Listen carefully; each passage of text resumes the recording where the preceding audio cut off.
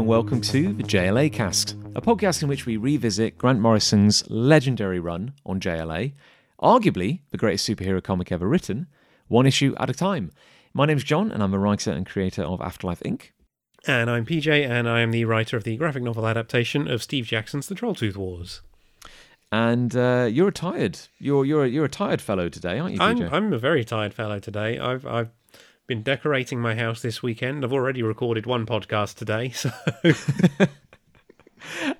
do you, in your kind of like heightened state of being, that comes with being knackered, do you find the lines are blurring a little bit? Have you started talking about the wrong thing at the right time? Yeah. Like the one I just recorded was an episode of the Star Trek podcast I do, and I kept on going, wait, am I talking about the episode of Star Trek I watched beforehand, or the issue of JLA I read this morning? Which one is it? Oh, God. Has there not been a Star Trek X-Men crossover, if only in novel form? Ooh, well, John, I'm glad you asked. Oh, dear. Well, no. I am aware of 3 distinct Star Trek X-Men crossovers. There was when Marvel first got the Star Trek license in the mid to late 90s, 96 or 97, I want to say. They naturally did a Star Trek X-Men one-shot that was the X-Men crossing over with the original series Star Trek crew. Wait, and was it a comic? Yep. Oh, geez, Louise, yep. I had no idea. That was followed up by another comic that crossed over Star Trek The Next Generation with the X-Men, and then there was a direct sequel to that was a novel that featured the X-Men and Star Trek The Next Generation crossing over for a second time. That directly referenced the events of the previous comic. Was Peter David involved in any of those? I'm not 100% sure. The only one I can remember is that the novel was written by Michael Jan Friedman. Right. I only ask because I know Peter David as predominantly a writer of comics, but I'm aware that he has this whole kind of second life as a writer of Star Trek tie-in novels. Oh yeah, he's done loads of them. I've read quite a few, and his tend to actually be quite a lot of fun. Back in the day when I haven't really read any Star Trek novels for a long time, but when I was, his were a lot of the ones I'd pick up and read, yeah. In fact, I knew him as a writer of Star Trek novels before I knew him as a writer of comics. Oh, I see. This is the you knew him before he was. Well, I was going to say famous, but comic famous.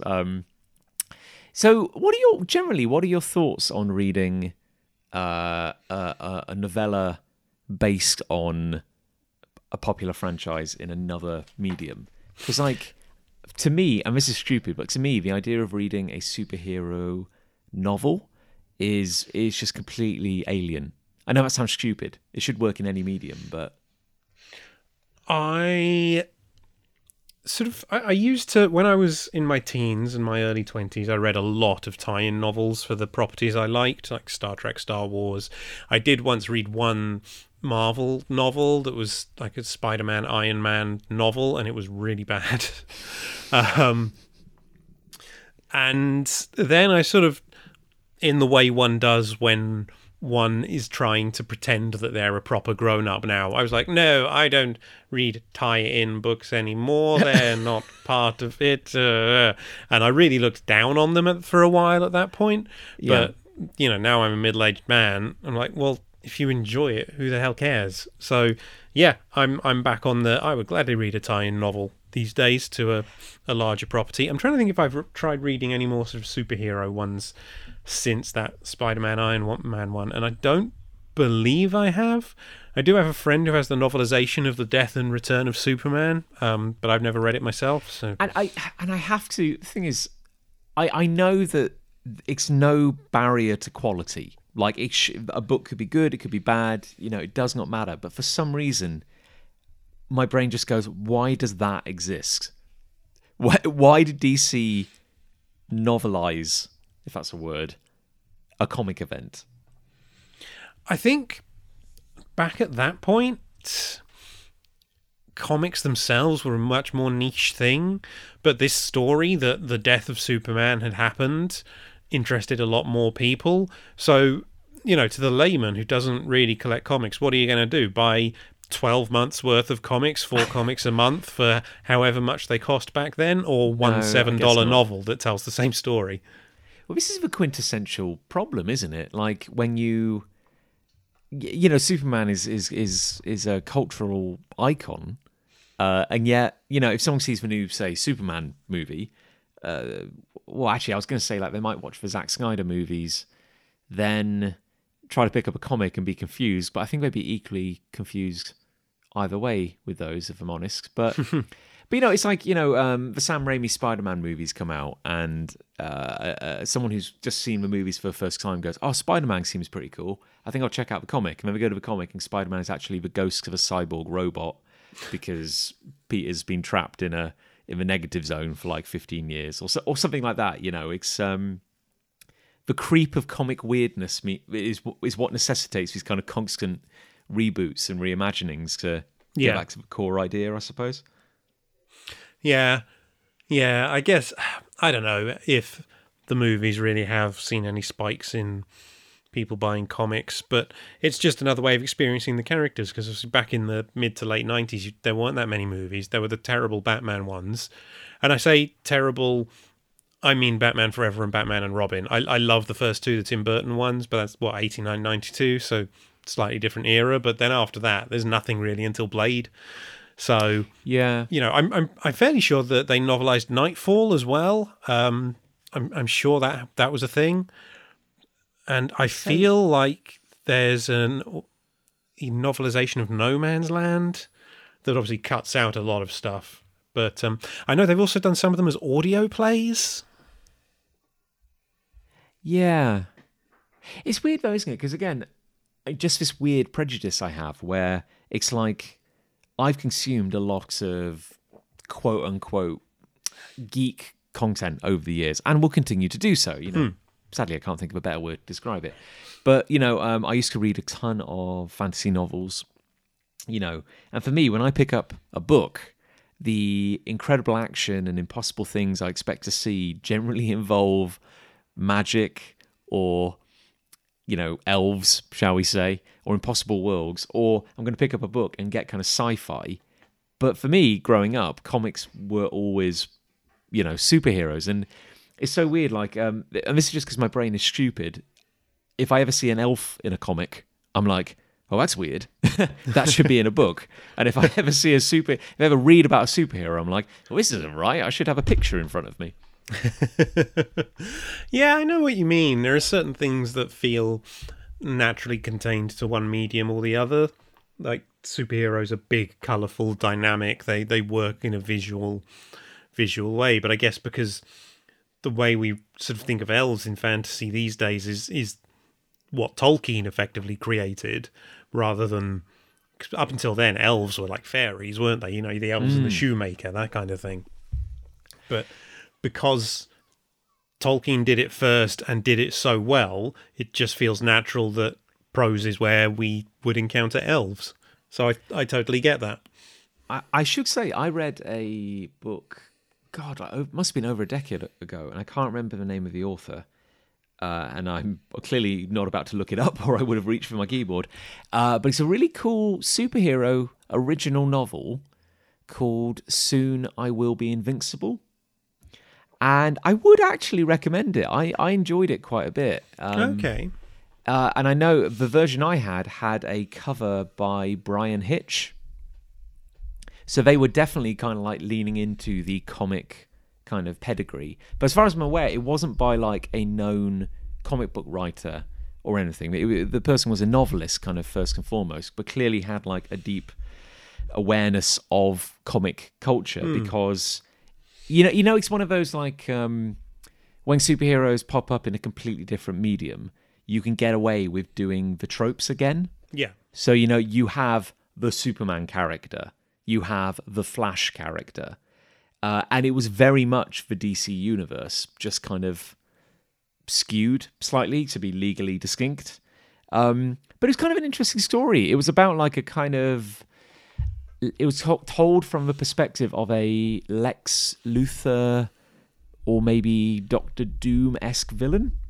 And it was about the fact that like they always kind of failed because they were the bad guy, but they kind of succeeded or maybe didn't. And it's actually quite an interesting story. I would recommend it. The Fighting Fantasy series has a superhero entry as well. I think it's book 16 or 17 in the series, the original publication order. Because it started with fantasy, a couple of sci-fi ones in there, and then all of a sudden Steve Jackson released Appointment with Fear, where you play a superhero called the Silver Crusader, and that one... Most of the Fighting Fantasy books are illustrated by traditional fantasy illustrators. Yeah. Russ Nicholson, Malcolm Barter, Ian McCaig, which are names that are sort of known for producing these detailed black and white fantasy illustrations. This one was illustrated by Brian Bolland.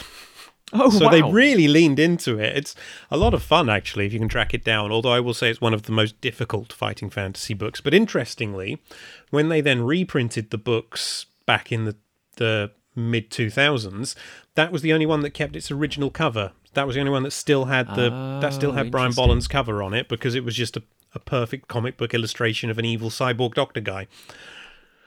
Is that one crying out for a graphic novel adaptation, PJ? No, I don't think so.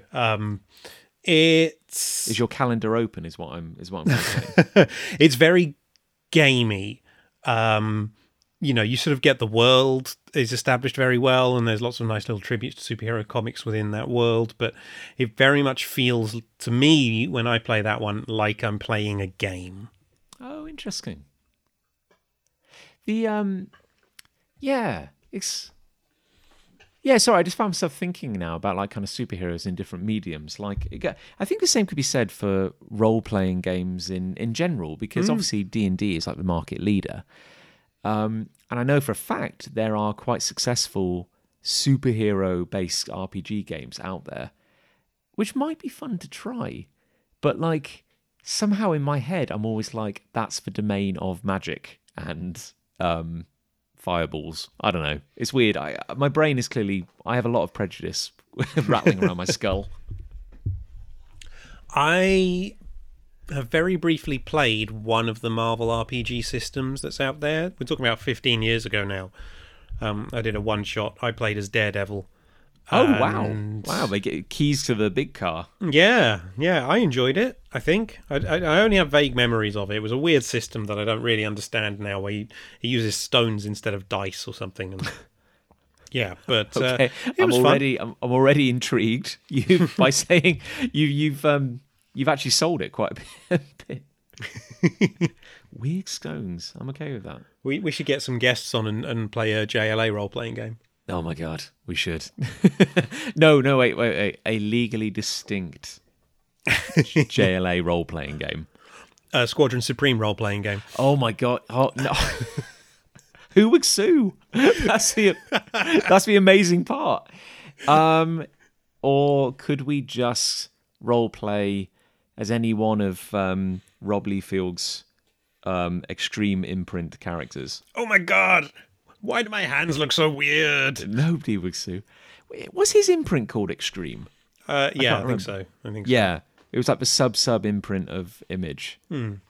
That's the one where he had that dude. Oh god, I can't remember his name, but he was basically just Wolverine with a red costume. Yeah, I don't think I've ever read any of the comics from that imprint because I'm just not a fan of Rob Liefeld. No, I don't think you really read those comics. I think they just kind of roll over you like the tide. Yeah, and they go, "Look how extreme I am," and you go, "Yes, I mean, all right." I mean, one thing I'll say about the man, he likes what he likes. Yeah, you know. But PJ, and I'm gonna segue this nicely now. What if we were to role play as the Justice Legion A.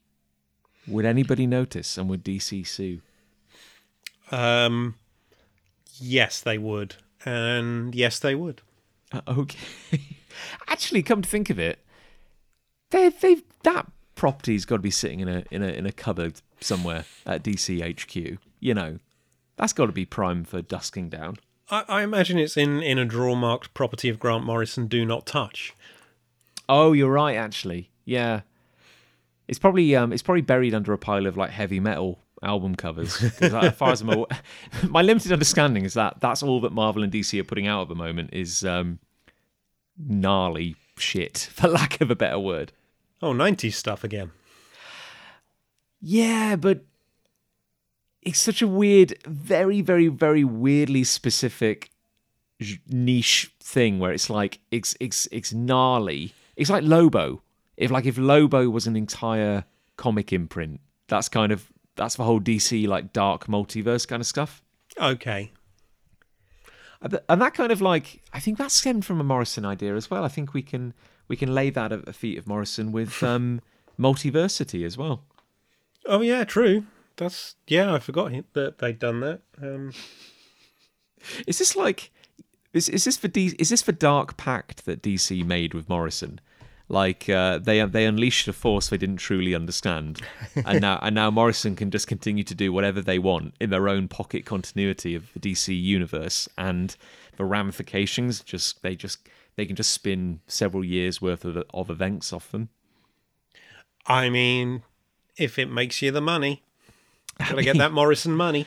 You gotta get that sweet comics dough. But PJ, speaking of Earth and reality shattering events that no doubt raked in that 1998 dough, where on earth are we in DC 1 million?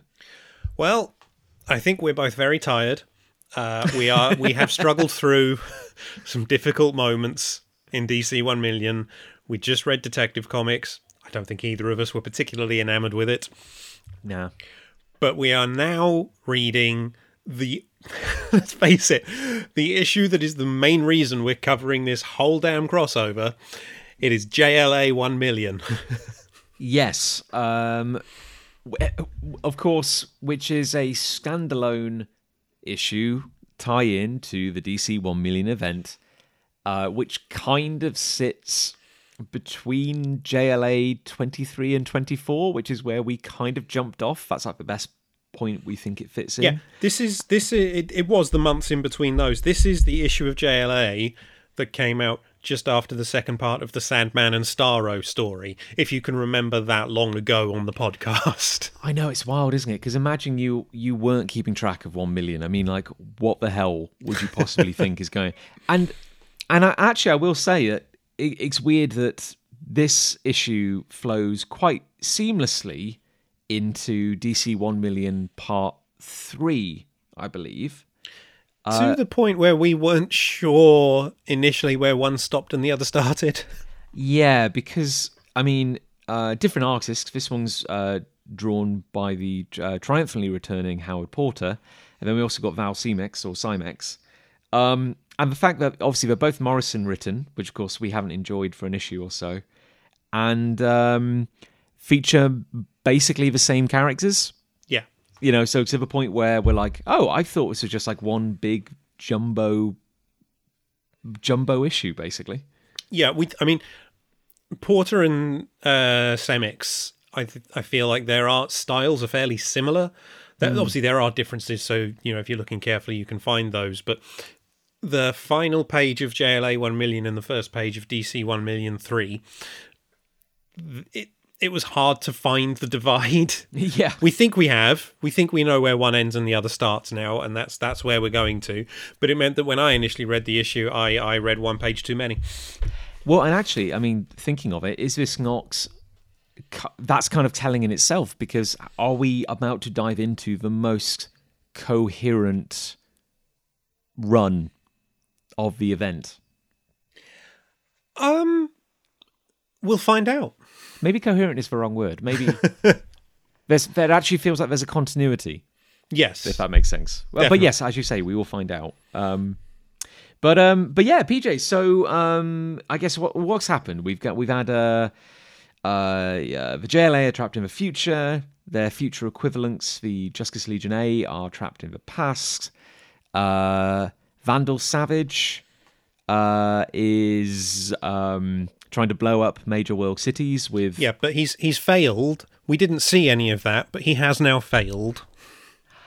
Yes, it's our own fault for not reading all the tie-in issues, but we are working off the trade here. And also Solaris, who apparently is the most terrifying threat you could imagine, and the primary antagonist of this event, who we still haven't met properly, sent a virus back in time through our man, which has now infected the entire planet in the past and is causing everyone to slowly lose their minds and become aggressive and paranoid. And it's crippling technology as well. And we read a whole issue of Detective Comics just for the one panel at the end where Batman 1 Million says, to defeat Solaris, we must create Solaris. And honestly, I'm still angry. Yeah. But, I mean, as clunky as it is, we have leapt from Batman 1 Million to Batman 1 Million, but from one creative team to the hands of Morrison again. So the difference is immediately quite noticeable. So I guess, PJ, we open on the Great Wall of China. Yeah, and we've got a caption at the top of the page that says, "Hello, I'm JLA 1 Million. So, comics in the future are sentient and talk to you?" But this is a comic from the past, PJ. Oh, no. My brain. But maybe, I don't know. It's been infected by the Owlman virus. Maybe we've all been infected by the Owlman virus. That's why we're so cynical now. But we get Batman is our first panel, and there's a caption introducing him as dynamic Dark Knight, defender of Pluto, the terrifying Asylum planet, one half of the system's finest duo, the cloaked crusader, the night's greatest detective. His physical prowess is unequal to his IQ, 1045. And Batman 1 Million, who I desperately want to call Batman of the Future, but you can't. Is holding, because that would be insulting, I feel, is holding a futuristic looking bowling ball with a kind of like a little eye in it. And he says that between the advanced 20th century components he found in the Batcave, so really that's the entire previous issue summed up in, less than 20 words. Didn't need that issue in this trade. We certainly didn't, no. The microcentrifuge that they acquired from Cadmus, and the sample of human blood, we've been able to complete the solar computer core. To save the world of the 20th century, we have to create the galaxy's greatest villain. And thus we can infer that they have the heart of Solaris, basically. And in 2 speech bubbles, we've just had exactly what happened in that issue of Detective Comics, and, didn't need it. Did not need it. It's all summed up here. And it's funny because I think this is almost endemic of one of the big issues with DC 1 Million, is that in one rather wordy speech bubble, Batman has explained a lot of things that have happened off panel. Some of them kind of irrelevant, like the trip to the Batcave. Others, blink and you miss it. Very important if you know what's coming up later in the story, which kind of makes you wonder, why wasn't some of this just put in the main event? I have to ask. I know. It's all, the decisions made about DC 1 Million are bizarre, and I feel like maybe other crossovers learned from this in the future. Not all of them. Some of them are still pretty, nonsensical, but anyway, we'll carry on. Batman does say this is worse than the time we reopened Pandora's box, and I want to read that story. I know. That sounds awesome. But yeah, so basically, Superman 1 Million and Batman 1 Million are having a kind of chit-chat, basically, and they're both, again, saying how kind of terrible it is that they are having to create Solaris. Again, kind of just telling us how awful Solaris is. Yeah, and then we get a whole caption about it as well. Solaris, the tyrant sun, one of the great primeval enemies of mankind, a super-intelligent stellar computer with vast offensive capabilities, heat, radioactivity, titanic intelligence, microwave transmissions, gravity distortion. The evil star, once thought rehabilitated, Solaris has again turned on humanity. Show us that! Stop telling us! Yeah, I should say I kind of I do enjoy the intentional cheese of these panels. I mean, like Morrison is playing with the medium here and having a bit of fun. But as you say, yeah, it's just please show us these events. They apparently are so monumental that it would have been great if they'd been in the main series. But yeah, basically the issue is simply they need the power source of the JLA watchtower to create Solaris. They can't get there because the teleporters have been kind of switched off to prevent infection of the moon. So Superman 1 million has to leap to the moon. But this is a bit of a problem because his powers are fading in the past. Yeah, so this is where we get the caption about Superman, scion of the Superman dynasty, the son of tomorrow, invulnerable, unbeatable, a genius to the power of 10 Einstein units. His awesome abilities are bestowed by the light of the system's super sun, our 20th century sun. His power levels are dropping fast. So my question, PJ, is if Batman 1 million has an IQ of 1045, and if Superman 1 million is a genius to the power of 10 Einstein units, who's smarter? Well, how smart is one Einstein unit? We get that figure, we can extrapolate. An Einstein unit is about 10 metric pounds. Okay, so 10 of them are 100 metric pounds. How much IQ is that? It's maybe a litre. Okay, so a litre of IQ. Carry that. Batman. Yeah, I mean, he has to be, right? Otherwise, Batman really is irrelevant on this team. Yeah. But a fun moment because we get Superman 1 million saying he has to try. So he goes up, and as we turn the page, and he makes this epic leap up into the atmosphere, his speech bubble is empty because, of course, there's no air up there, and it's a fun moment, I think. I also feel like the pose reminds me of sort of some of the Golden Age panels of Superman, where before they gave him the power of flight and he would just leap from place to place. And I'm wondering if there's a specific panel Porter pulled from for this one that he's referencing. But even if not, I think it's a lovely throwback panel for there. Yeah, and again, carrying Morrison's. I was going to say like love of cheese, but that's a bit unfair. But like the kind of clearly Morrison, as we see in a lot of their work, has a deep and abiding love of what Superman means as a comic book character. And yeah, just going like, oh yeah, just up and away. It's cheesy, it's daft, but it's actually quite integral to the character. Yeah. So here we also get the title and the credits. So the story is Prisoners of the 20th Century, which is a great title. I love that.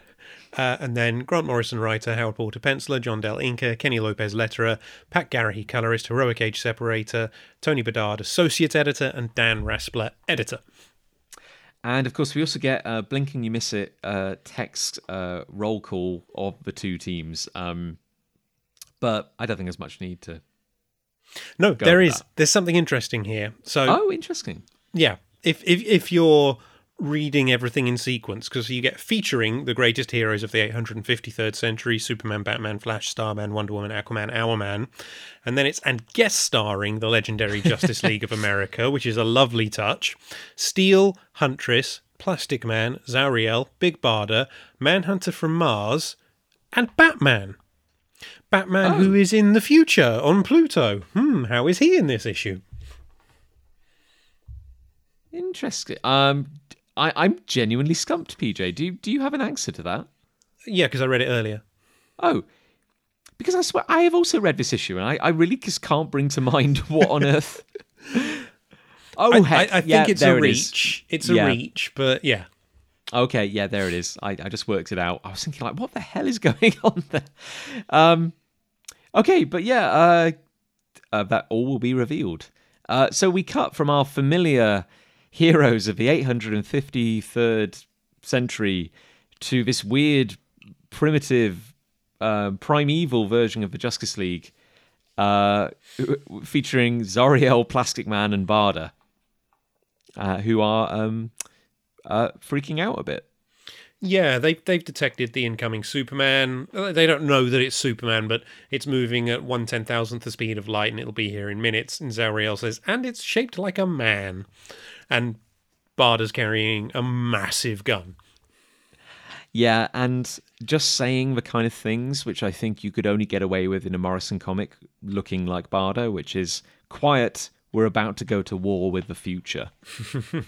Sometimes, PJ, it keeps me awake at night, the idea that I will never have an opportunity in my life to say, without irony, we're about to go to war with the future.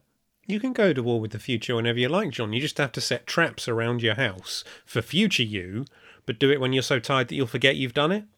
Actually, come to think of it, every day I do go outside and burn a tyre just to, I'm like, screw you, future me.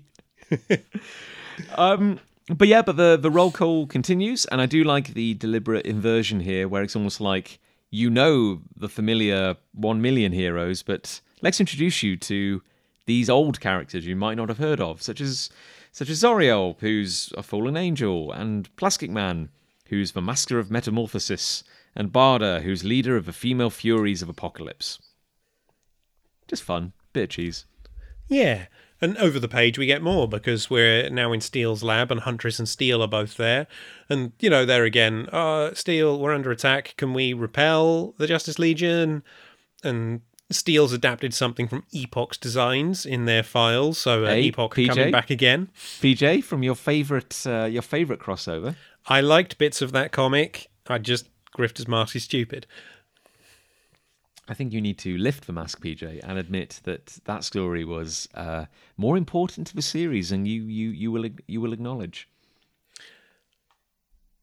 Grifter's Mask is stupid. We get Huntress. I choose to ignore that. In the black of night, in the light of the moon, she stalks the deadliest game of all, the giant gorilla. And to be fair, she could be doing a very good job, because out of all the weird stuff that goes on in Gotham, I don't think there are regular guerrilla attacks. See? You know, it's like buy guerrilla insurance. You never know. You never know, and you'll need it. And then we have Steel, just kind of looking pretty awesome, I have to say. I think Porks is enjoying himself.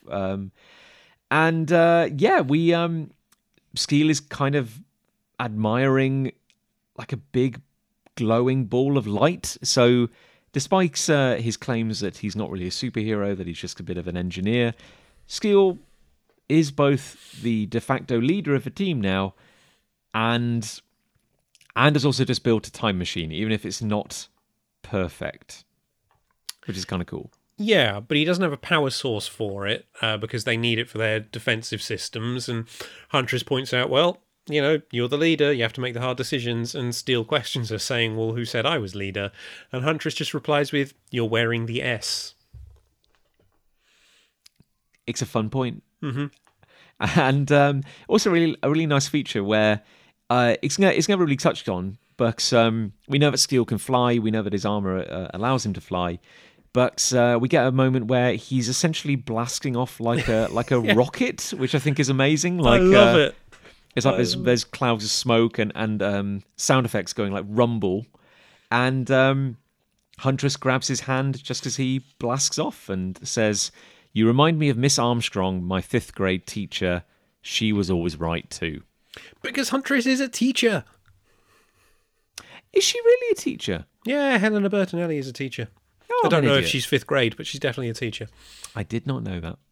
I'm amazed. Actually, I feel that has come up because, sorry, my memory's terrible. Because I think I may have commented on the fact that as potentially unrealistic as it is that Bruce Wayne is able to fit so much into his day, I know that teachers have to do a lot of planning. I mean, we don't know that she's a good teacher. No, maybe she has like one student, like a no, it's like a kind of private tuition sort of thing. Oh, and I did gloss over it, PJ, but sorry. Steel gets an intro box as well and says, "Man of metal, the justice genius, the League's technological titan wields the shattering power of his atomic hammer against tyranny and injustice." Oh, and apparently his armor survived to the 118th century and was worn by Steel 7, Steelman of the New Centurions, and Lancelot Grail, the Cosmic Knight. Which is pretty cool. Yeah, I mean, I hope they washed it at some point. No. It's probably a little musky, is all I'm saying. No, when a Steel dies, their corpse just stays in the armor and you have to try and squeeze in around it and go, Oh, PJ, no, that's horrible. But what's happening? What's happening, PJ? Well, Superman 1 million has landed on the moon, and the League have detected him, and Zariel just says, 6'4", 200 pounds, 3.5 on the Richter scale. It's Superman. And then Steel is taking charge and basically saying, look, we know that they're powerful, they're from the future, they've got this virus, but we're the JLA. We need to deal with this. We got a reputation to uphold. Do you get the impression that Morrison's having fun with this issue? Yes. And I think it's telling because it's almost like, as much as Morrison was the architect of this event and, you know, their hand has kind of guided everything we've read, I somehow feel that, like, the moment Morrison's back with familiar characters, they're clearly just getting some lovely character moments here already. Yeah. Oh, definitely. Yeah, just clearly having fun. Zariel lets out a cry because something's taking control of our teleport channels. They're here. So battle is about to be joined, basically. Yeah, and back in China, Batman is telling the Justice Legion, you know, Superman's successful, his powers will now be reorganizing the League teleport system so we can get up to the Watchtower as well, but they'll be frightened, they think we're hostile, we're going to have to fight. And then we get our caption boxes introducing Flash, the system's fastest man, defender of Mercury. Now, Wonder Woman, and I think this is quite interesting, probably has come up in a comic we haven't read, but Protector of Venus, carved from living marble by the exiled Amazons of Themyscira and imbued with the spirit of the goddess of truth, Wonder Woman battles for universal peace. The goddess of truth is Diana after she died, so presumably her spirit is still Wonder Woman and inhabits this marble statue. Yes, of course. And, Diana is permanently dead. Eventually. Well, eventually, at some point, one would imagine. But yes, as of the continuity right now, Wonder Woman is dead. Her mom has taken over. No, she's back now. Do you not remember? She had a whole conversation with Steel. Oh, for God, PJ, my brain is like a sieve. I keep thinking about the Scar Conqueror. I keep thinking about issue 23 of JLA, and everything that's happened in 1 million has fallen out of my brain. But yeah, unless that came up in, say, the Wonder Woman tie-in comic, that seems like quite a big revelation. Yeah, I feel like it is. I feel like knowing that eventually Wonder Woman's going to die again and become the goddess of truth again, and then her spirit's going to inhabit this other Wonder Woman, that feels pretty big. Or maybe it's like a kind of Back to the Future kind of revelation where Wonder Woman and Wonder Woman 1 million meet, and Wonder Woman of the future goes, "Oh yes, I am. You know, I am. This is merely a body that I, the goddess of truth, kind of, I am inhabiting." And then Diana would go, "Oh yes, I was the goddess of truth, but in this timeline, I stopped being the goddess and I came back to life." And then future Wonder Woman just kind of fades away, and then comes back for this issue. I'm kind of imagining it. I'm just saying, like, that's weird, right? Yeah, it is. It is. Anyway, Aquaman just looks after Neptune and can control water. And he says, "You may scare ordinary people, Batman, but let's face it, this is going to be..." And then they just teleport into the Watchtower and Barda attacks Wonder Woman. Which, fair enough. Yeah, it's a fair point. Is another fair point that Aquaman has water for hair? Yeah, I love Aquaman's water hair. Like his hair is, which presumably means he's exuding it from It looks very bubbly as well, so he must have put some soap in it. Is it just endlessly flowing out of his head? Is it like just your teammate is a constant tap? Just kind of, it's just pouring out of his skull. I mean, as if you need to wash your hands after a fight, then just put them in Aquaman's head, and you're all good. But yeah, I mean, as you just said, PJ, Wonder Woman arrives with a boom and a lot of early CGI kind of quasi 3D Kirby crackle on the moon, only for Barda to literally just be standing behind her with her mega rod raised and just basically goes absolutely hog wild on Wonder Woman's shield. It's it's big explosion. Yeah, and it's very, very cool. You get a whole splash page of the moment of connection with Wonder Woman sort of on one knee on the floor holding her shield up while Barda brings the mega rod down, and it's a really impressive page. Yeah, and again, I kind of like that Barda, just true to her nature, just gets the preemptive strike, basically. I mean, maybe it would have been better if we talked it over, but kind of fun nonetheless. Well, I think the JLA are under the impression that the Legion are being affected by the Owlman virus, so... And we do also get a fun little caption, which I don't think I've ever seen before or since, which is like a seismograph, basically, like literally just showing a waveform of the impact. I think it's sort of the implication for me is, because we also have a caption on the previous page showing close-ups of Wonder Woman's bracelets, calling them Harmony and Charity, saying Wonder Woman's bracelets forged of thinking metal from the Webb Nebula, and it's sort of them giving a readout, effectively, of the impact, is how I interpret that. Yeah, again, a lots of just weird caption stuff that Morrison's playing around with this issue, just having a bit of fun, I guess. And meanwhile, the rest of the league are kind of running into action. It's hard to describe exactly what Plastic Man is doing at the moment. He's like a big chain of balls kind of bouncing along, I guess. Yeah, it's odd. Huntress is running in front of him, Zariel's flying above him.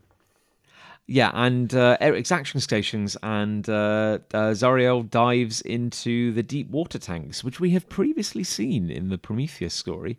Yes, Aquaman used them to basically get the sprinkler system working. And Zariel, I guess, being an angel, can kind of fly or at least swim relatively well through water. And meanwhile, we just get Steel kind of just calmly walking into his armory. It's quite nice, and and it's a direct contrast to the energy of everyone else. Mm-hmm. And he just quietly looks at this room full of weaponry and goes, "To push or not to push?" Interesting. Mm. We cut away before we can work out what he's going to push or not push. And Batman 1 million teleports into Aquaman's deep sea simulator tank, which is basically a flooded cave. And oh look, there's our Batman just lying on the shore, unconscious. Yeah, to the point where it does kind of beg the question why Batman's soul needed to be sent to the future. But there we go. But yes, so there are too many Batmans. There is one too many Batmans, and Zariel kind of bursts out of the water, looking quite impressive because he is a guardian angel, and says, "Why have you done these things?" And he tells Batman 1 million to get away from Batman. And Batman 1 million then says, "Look, I've sent his neuropsychic net into the future with your other teammates. Sorry, I had my reasons, but I'm making sure his body remains healthy. And also Aquaman's here." And then Aquaman 1 million encases Zariel in a big water bubble. Yes, and we get the caption, "Justice Legion A 1, Justice League of America 0. Which is the only time they're going to keep scoring this issue. Yeah, so just, kind of keep tracking your head. And then we get Flash 1 million, John Fox, who is the Flash of a different future to the rest of the team, who himself travelled to the far, far future to join the Justice Legion A, hope you're keeping track, who is standing in a very bizarre room which is decorated in pink, red, yellow, and black. Which is unusual, PJ. It is, and it's speaking to him, a voice coming from everywhere, disorienting him. It's catching him off guard. He doesn't know where he is or what's happening, and the confusion is enough for Huntress to leap out and shoot him in the neck with a dart, which contains a strong, rapid-acting sedative that can basically stop a speedster. Yes, because now, PJ, you may be able to comment on this because it comes up a heck of a lot. The Flashes, plural, have an enhanced metabolism, which basically means that, as they say here, they're more susceptible to chemical attack because they kind of metabolize it quicker. But I guess it also wears off quicker. It does. I did study biology once upon a time. Yeah, but I presume that's why, while he's sort of trying to metabolize the actual sedative, Huntress shouts, "He's all yours, Plastic Man," and suddenly boxing glove fists pop out of the walls from all angles, punching John Fox in the face, as Plastic Man compares it to Raging Bull. And we see, as PJ rightly put it, that the room is in fact Plastic Man, and we see from the outside that he is, kind of crouched next to a door, and is big and cube-like. And asks Huntress to get Flash out of his duodenum and then burps. Like you do, which is fun. And, I feel the Flashes are generally so powerful, it is nice to see them taken down a peg every now and then. Well, yeah, it shows Huntress and Plastic Man working as a team, using their heads to think about how best way to take down a Flash and executing a plan flawlessly. Oh yeah, because they're both underdogs here, yeah, like massively in terms of just raw power. We see that Aquaman, who is kind of just above this whole situation, is basically like, look, this is ridiculous. Like, why do we keep having to brawl with these throwbacks, as he puts it? Because while they may look like us, their brains haven't even developed neocortex structures, let alone basic civilized supercortical reasoning. So, yeah, he's a bit of a future snob.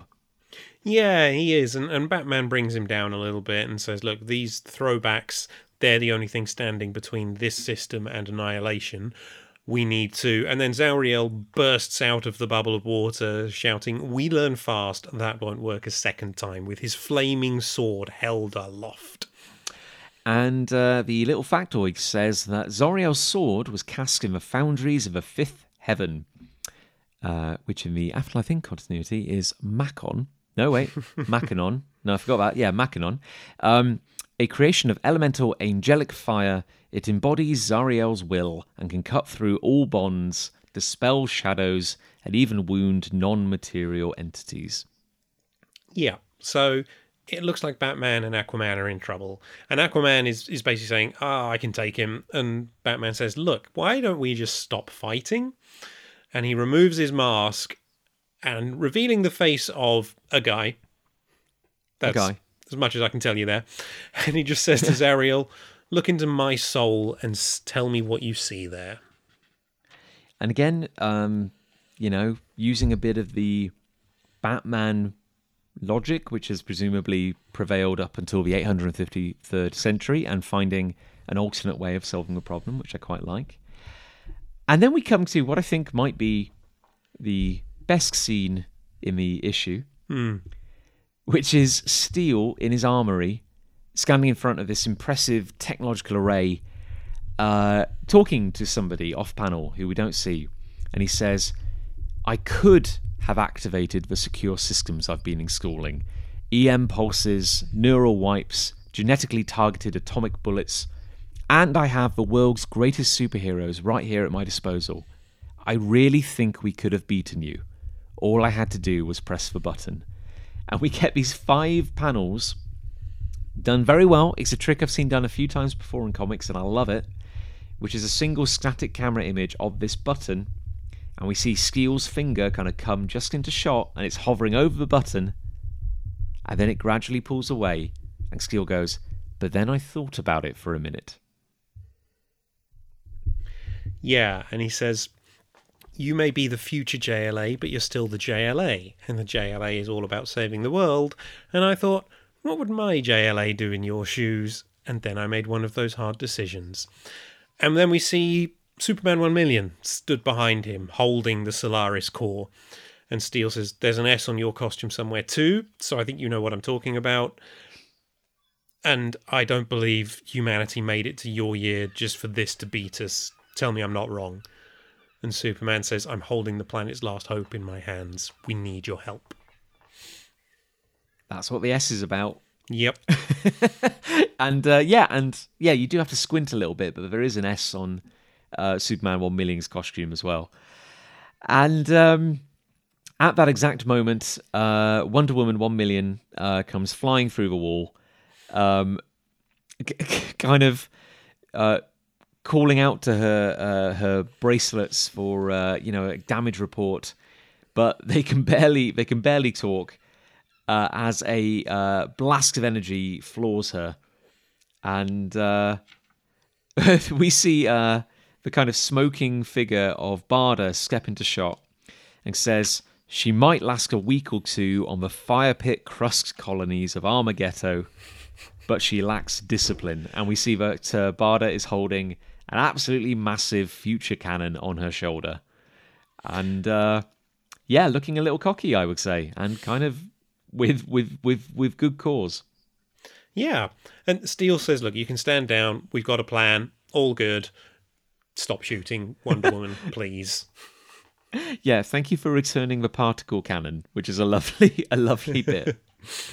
And it's also kind of nice as well because we've been told repeatedly throughout this series that no matter what you do, the heroes of the future are just so much more advanced that anything you try is pointless. So it's actually kind of nice to see that the heroes we kind of know and love could actually hold their own. Yeah, definitely. In fact, Barda was winning against Wonder Woman quite convincingly.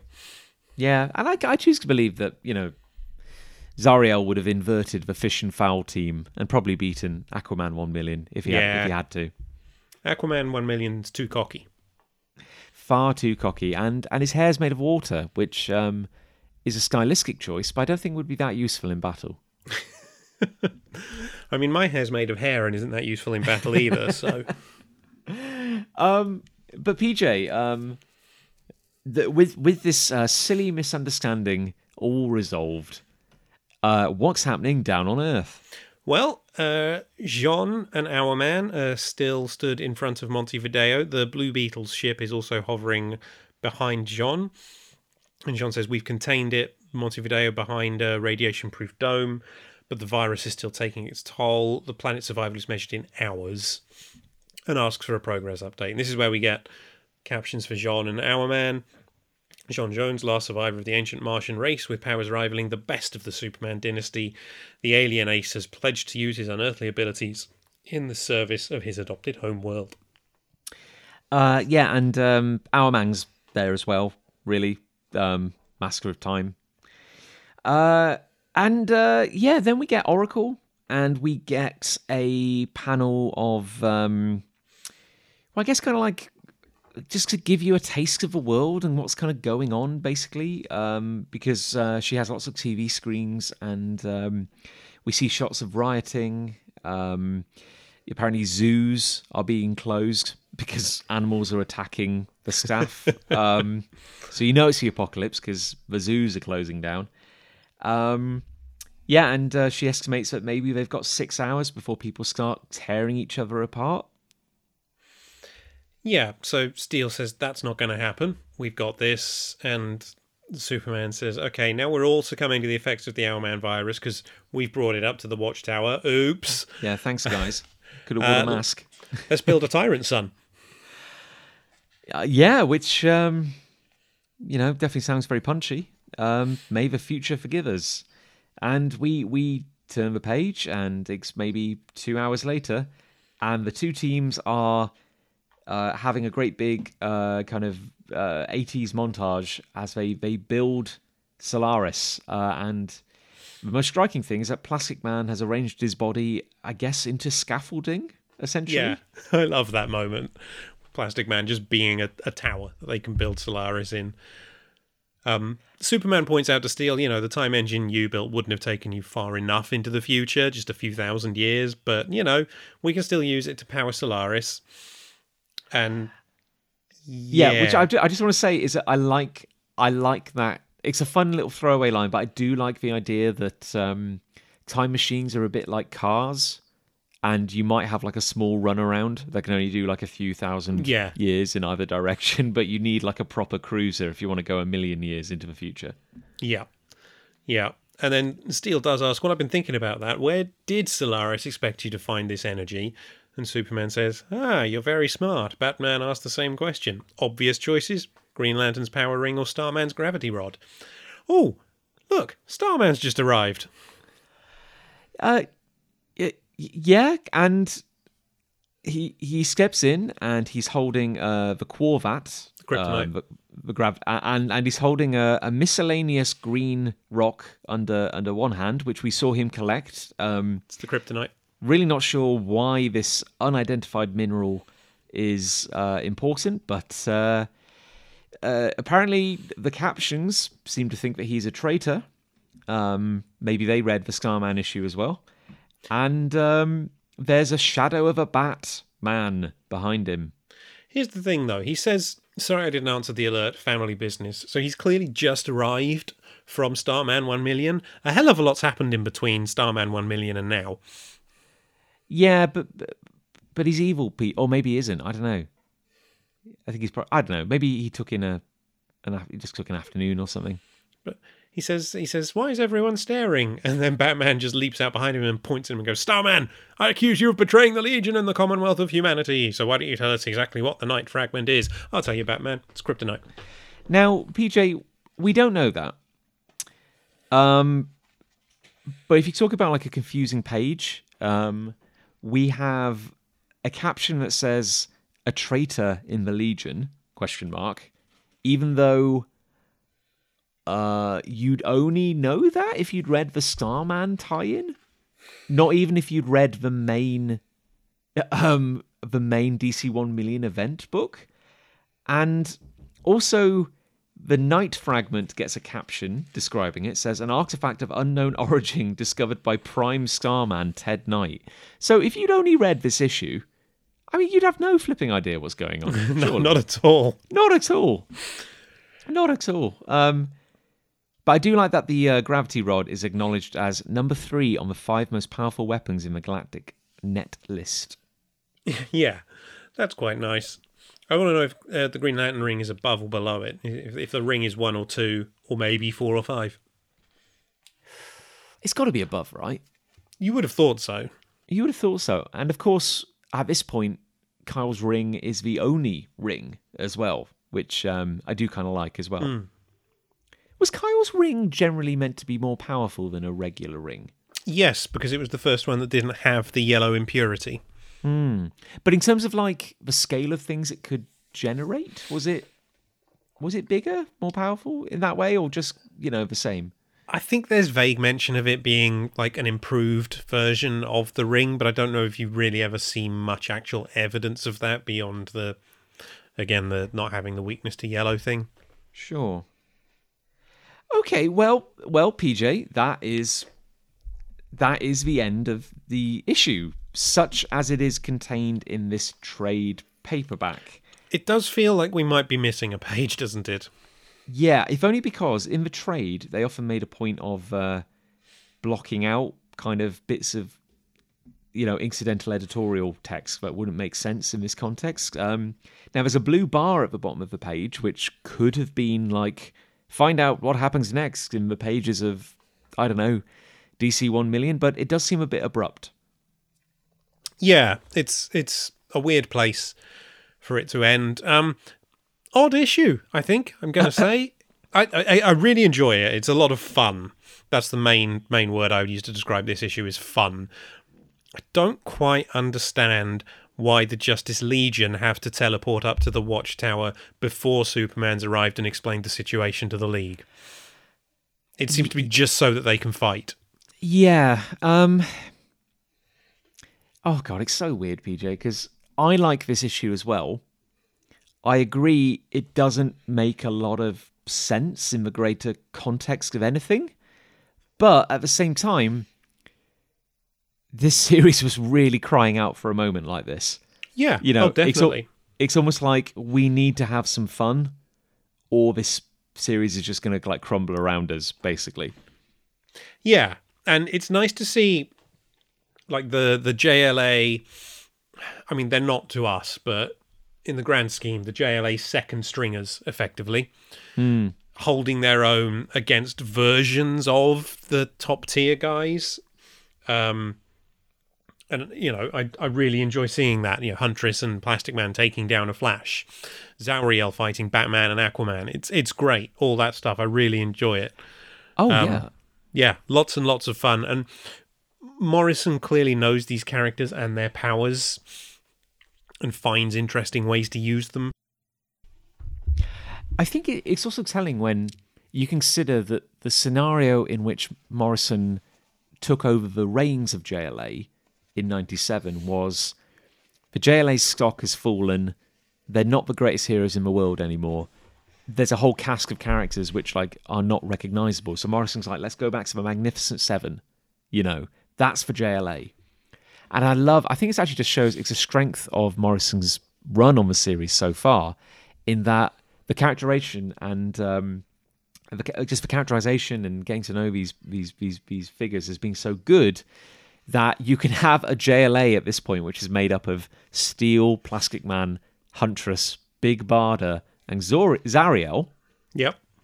And it feels like the JLA. Yeah. Like it's a complete inversion of where we were in issue 1, really. Yeah, it really is. We haven't.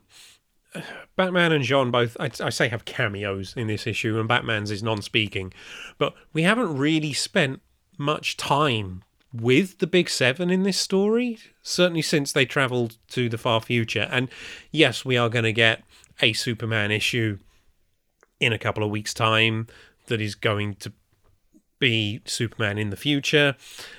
Yes, they're all going to come back eventually. DC 1,000,004, I think. They're probably still absent in 3, but it's you haven't really felt their absence so much. No. I think also maybe just because we've been bouncing about all over the place like so much. I don't know. It's so weird, isn't it? Because I very much enjoy this issue.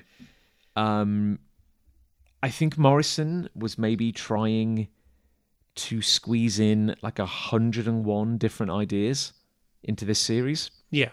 And it's funny that the moment they actually dial down the number of ideas a bit and just focus on a misunderstanding and a brawl between two teams, which is, again, an old trope, but there's enough interesting quirks in it that makes it kind of new and novel. And I think suddenly the storytelling starts to shine again, because you're like, oh, this is fun. And like, we've got Barda doing weird things with a particle cannon, and we've got Steel inverting the stereotype of just fighting by using his head. And you're like, oh, this is good. Like, there's a bit of vibrancy. I like this. And then suddenly, just in like the last page, it comes to this kind of like just jarring halt where you've got this Starman and the Night Fragment thing, and this bizarre situation with the Night Fragment where we have no way of understanding or caring why it's important. It's like the captions know more than we do.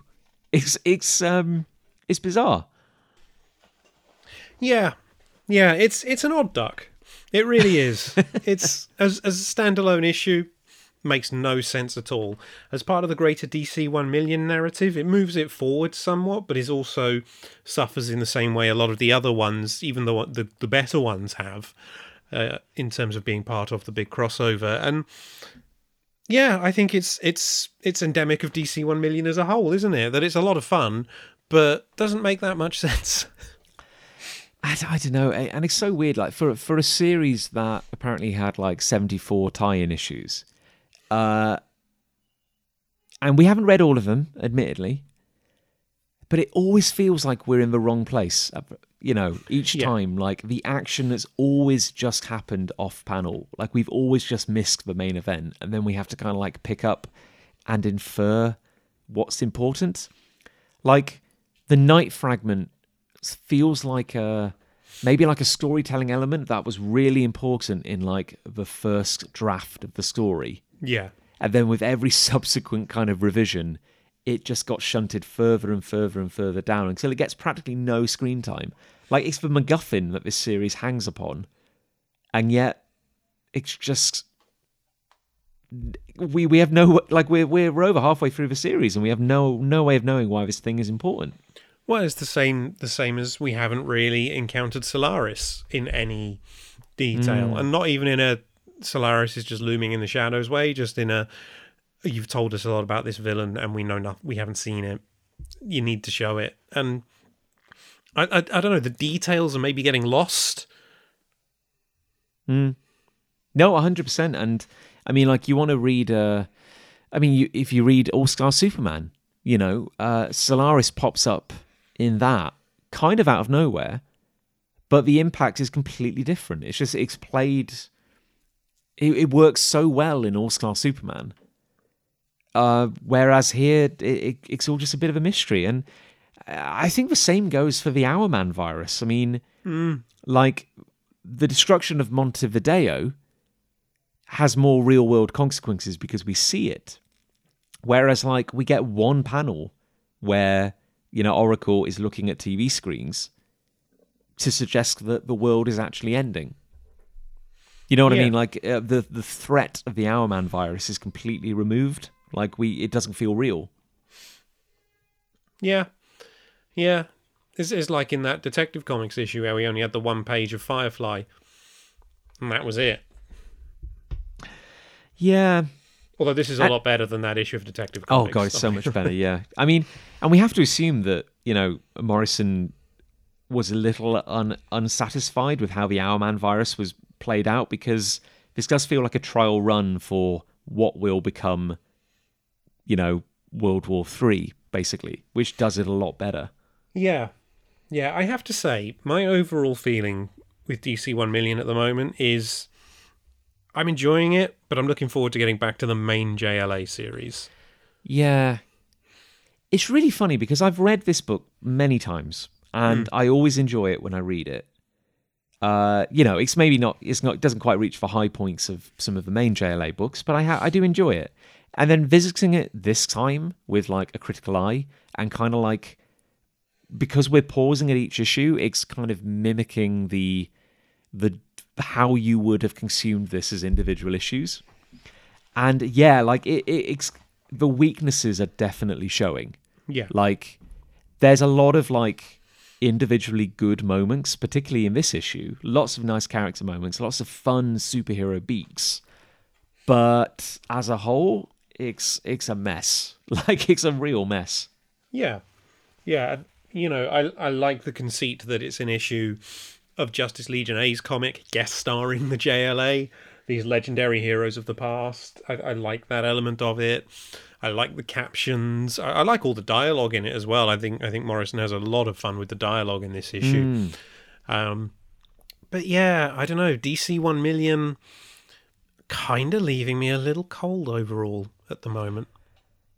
I know, and again, I would say like this is, and I think as you said as well, PJ, this is a much better issue than what came before. Yeah, like the difference in creative team is kind of striking.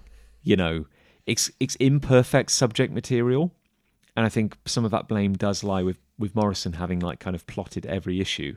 But like when Morrison's like actually at the wheels, like it's better. Like, you know, it's not bad. It's just like as a whole, it's not great, if that makes sense. Yeah, I think it does. I think so. You know, I'd still rather have a slightly muddy, mediocre Morrison issue than, I don't know, the Starman tie-in or that Batman tie-in. Yeah, 100%.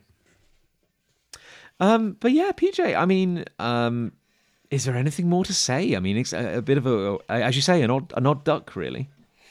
Yeah, I don't think I really do have anything more to say about that issue, which I feel like is unusual for an issue of JLA by Morrison and Porter. But I think it, as part of this crossover, it just doesn't excite me the way a normally numbered issue of JLA by Morrison and Porter does. Yeah, I think I agree. I have to agree, really. It's so weird because there's a lot I like.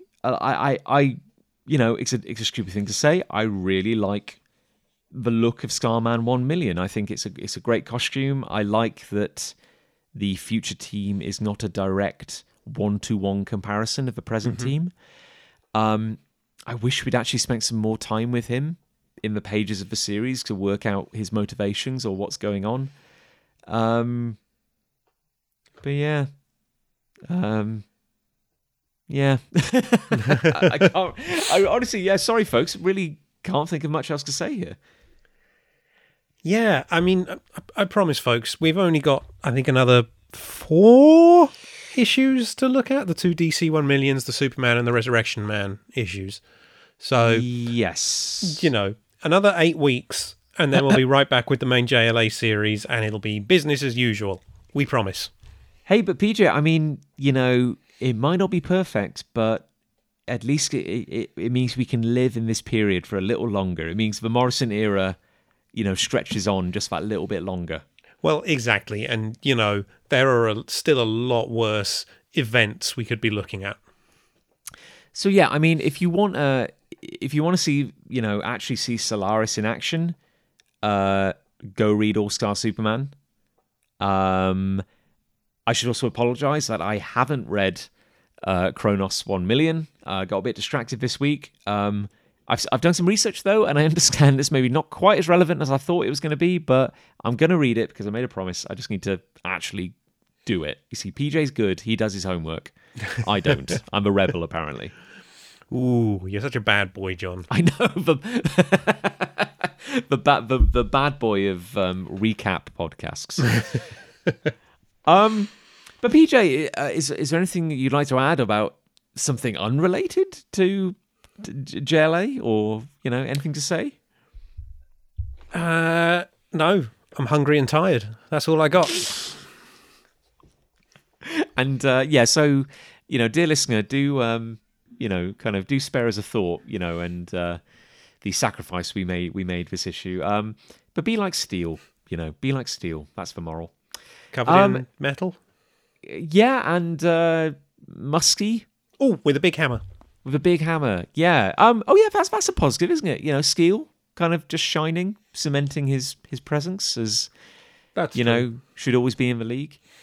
But no, with nothing more to add, and we are both tired. A massive thank you to Gav Mitchell for drawing our cover artwork. He does good work. And to Elliot Red for composing and performing our theme tune, Justice. He also does good work. And if you enjoy hearing PJ and I talk, you can find us on social media. Our details are in the description, as is our email address if you'd like to get in touch, because we very much value your letters. We do. We genuinely, I love reading those when they come in. It's absolutely brilliant. I do genuinely love connecting with people who listen to our podcast in that way. So please do continue reaching out. Oh yeah, just for greatest honour. It's really lovely. But on that note, PJ, the time has come. Wong's sun is setting. An evil sun is rising. Would you mind seeing us off in your own unique fashion? It's dinner time.